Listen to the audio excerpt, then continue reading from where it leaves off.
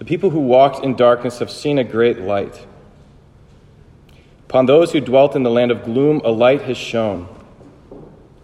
For the yoke that burdened them, the pole on their shoulder, and the rod of their taskmaster, you have smashed.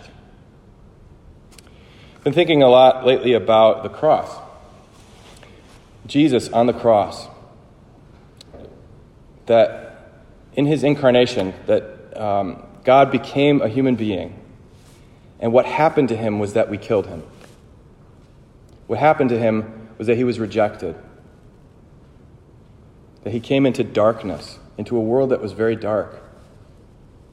And yet we believe that this is the light that has arisen, that shone in the darkness. That this act of obedience, this act of self-sacrifice and love, is the thing that smashes our yoke of slavery to the very sin that caused this to happen.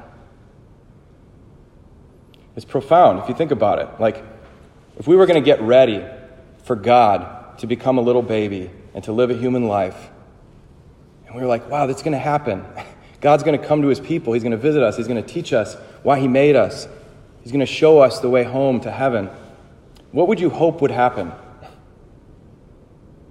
How would you hope that he'd be received? You know, in light of now we know the end of the story. Could it be any worse? Could it have gone any worse?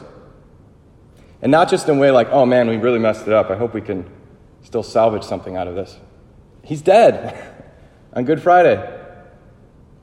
We lay him in a tomb. And Holy Saturday, it's just dark. The light that rose, the gloom seems to have overtaken it. And yet, it's true. The light does arise.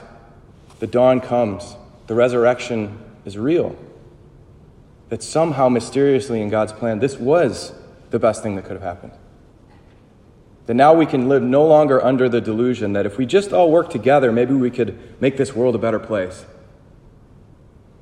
Or, maybe we can still salvage something out of this. Or it could always be worse. That illusion has to go out the window with the cross. Because it could not be any darker. It could not be any more hopeless. And yet there's hope. And yet we put this up triumphantly in our churches and hanging it around our necks. Because it's the sign of God's love for us. That no matter how dark it gets, no matter how dysfunctional we are, that he loves us and he's coming to save us. This is why Christians can always have hope, and why they must always have hope. A friend of mine once said, to lose hope is against the Catholic rules. To just throw up your hands and be like, it's hopeless. I guess the world is doomed. That's against the rules. Because the people who sat in darkness have seen a great light. That the yoke of our slavery, the rod of our taskmaster, the pole that was on our back has been smashed. And now we're free. And how long did we labor? Think about that. I mean, the prophecy in Isaiah, the people who sat in darkness have seen a great light. That's not just like, wow, we sat through all of Holy Saturday to get to Easter Sunday. That's a long time, 24 hours. How about thousands and thousands and thousands of years? How long have we been assassinating God? Since Cain and Abel. Since the very beginning. And God did not give up. He offered us covenants. He offered us his friendship. He offered us his faithfulness. And even as we kept failing and falling and laboring under this yoke of slavery, he never gave up, and finally he came and he just smashed it for good. And now we can live in the glorious light and wear the yoke of the children of God, freedom. But we have to choose it. And we have to realize that hope comes from Jesus, or it's not hope at all. Jesus is the light. He says, I am the light of the world. Whoever follows me will not walk in darkness, but will have the light of life. Whatever darkness may be in our lives, sometimes it has to get so dark that it does finally smash our yoke. Finally does smash that yoke of self-reliance, that illusion that maybe I can salvage this, maybe I can make something good out of this without God's help, without completely crying out from the darkness and saying, God, help me, save us. We need you. We need a Savior. Pope Benedict, who just died a few weeks ago, may he rest in peace, in his first encyclical, Deus Caritas Est, God is love, in the first paragraph, he says this extremely important statement. He says, being Christian is not the result of an ethical choice or a lofty idea, but the encounter with an event, a person, which gives life a new horizon and a decisive direction. What he's saying is that you don't become a Christian by reading the internet, all the life philosophies that one could have, and saying, that one seems the best to me. Or that seems like a noble way to live. I want to do that. I think that that's the one I choose. It's not about that. It's not an ethical choice. It's not an idea. It's an encounter with an event, a person, that gives life a new and decisive direction, that now you're going in a different direction. And that's what happens to Peter and James and John and Andrew, these fishermen who get called by the light into a new horizon, to become fishers of men. And they don't know what that's going to mean for their lives, where it's going to bring them, but they see this light and they're like, yeah, these nets don't matter anymore. This boat doesn't matter anymore. Even James and John, the sons of Zebedee, say, Zebedee, sorry, you don't even matter anymore. What matters is you, Jesus, this light I've seen that's calling me out of darkness. And these guys get to see him at his best. James and John and Peter go up the mountain in Mount Tabor and see Jesus transfigured.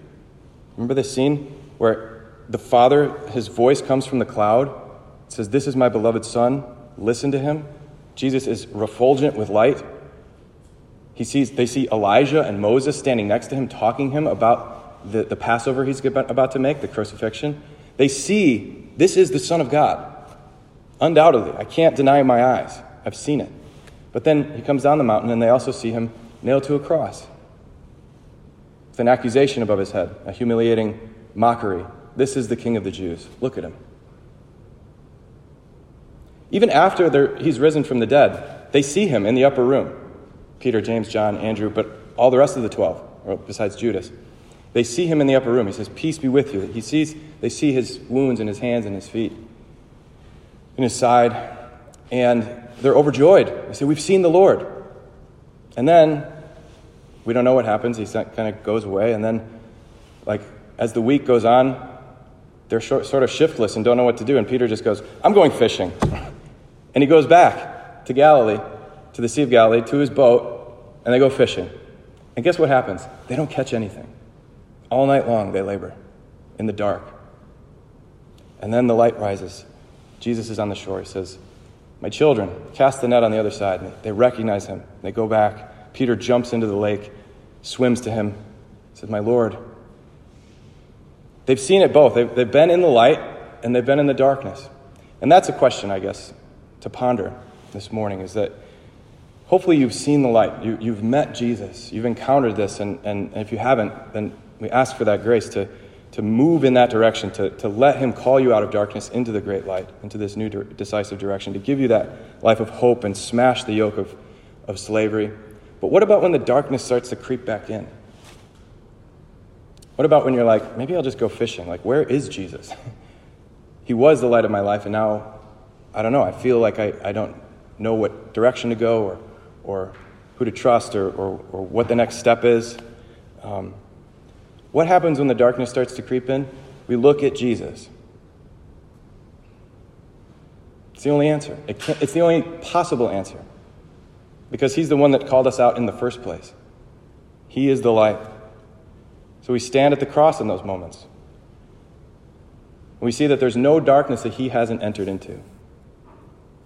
We could not be experiencing any sort of alienation, any sort of sadness, any sort of gloom that God cannot handle, and that he is not present with us in it.